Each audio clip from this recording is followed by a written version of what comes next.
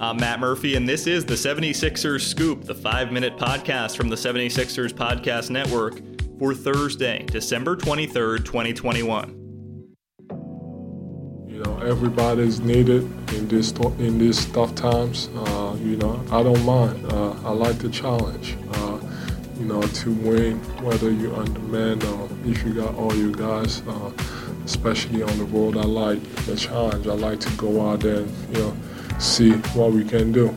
See if I'm good enough to carry, our guys to do my job offensively and mainly defensively. 41 points, 10 rebounds, 5 assists, 4 blocks, and 2 steals for that man, Joel Embiid, in a 108-103 road win for the Philadelphia 76ers over the Boston Celtics on Monday. He was awesome. Took his shots. What we talk about with him every day. Make or miss, just get your shot. Get the shot you want. And I thought he did that. I thought Seth did that as well.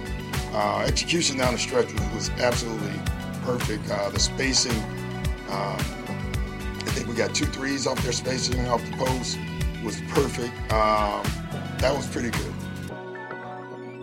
Now the Sixers welcome the Atlanta Hawks to South Philadelphia, looking to complete a 3-0 sweep in the season series.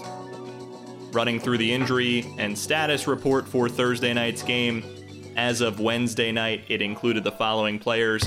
For the 76ers, Andre Drummond, Danny Green, Shake Milton, and George Niang are all out due to health and safety protocols. The Hawks, on the other hand, played just last night. They lost at home to the Magic. This was their list last night. Trae Young, Clint Capella, Danilo Gallinari, Kevin Huerter, Timothé Luwawu-Cabarrot, and Lou Williams. 6 players out due to health and safety protocols.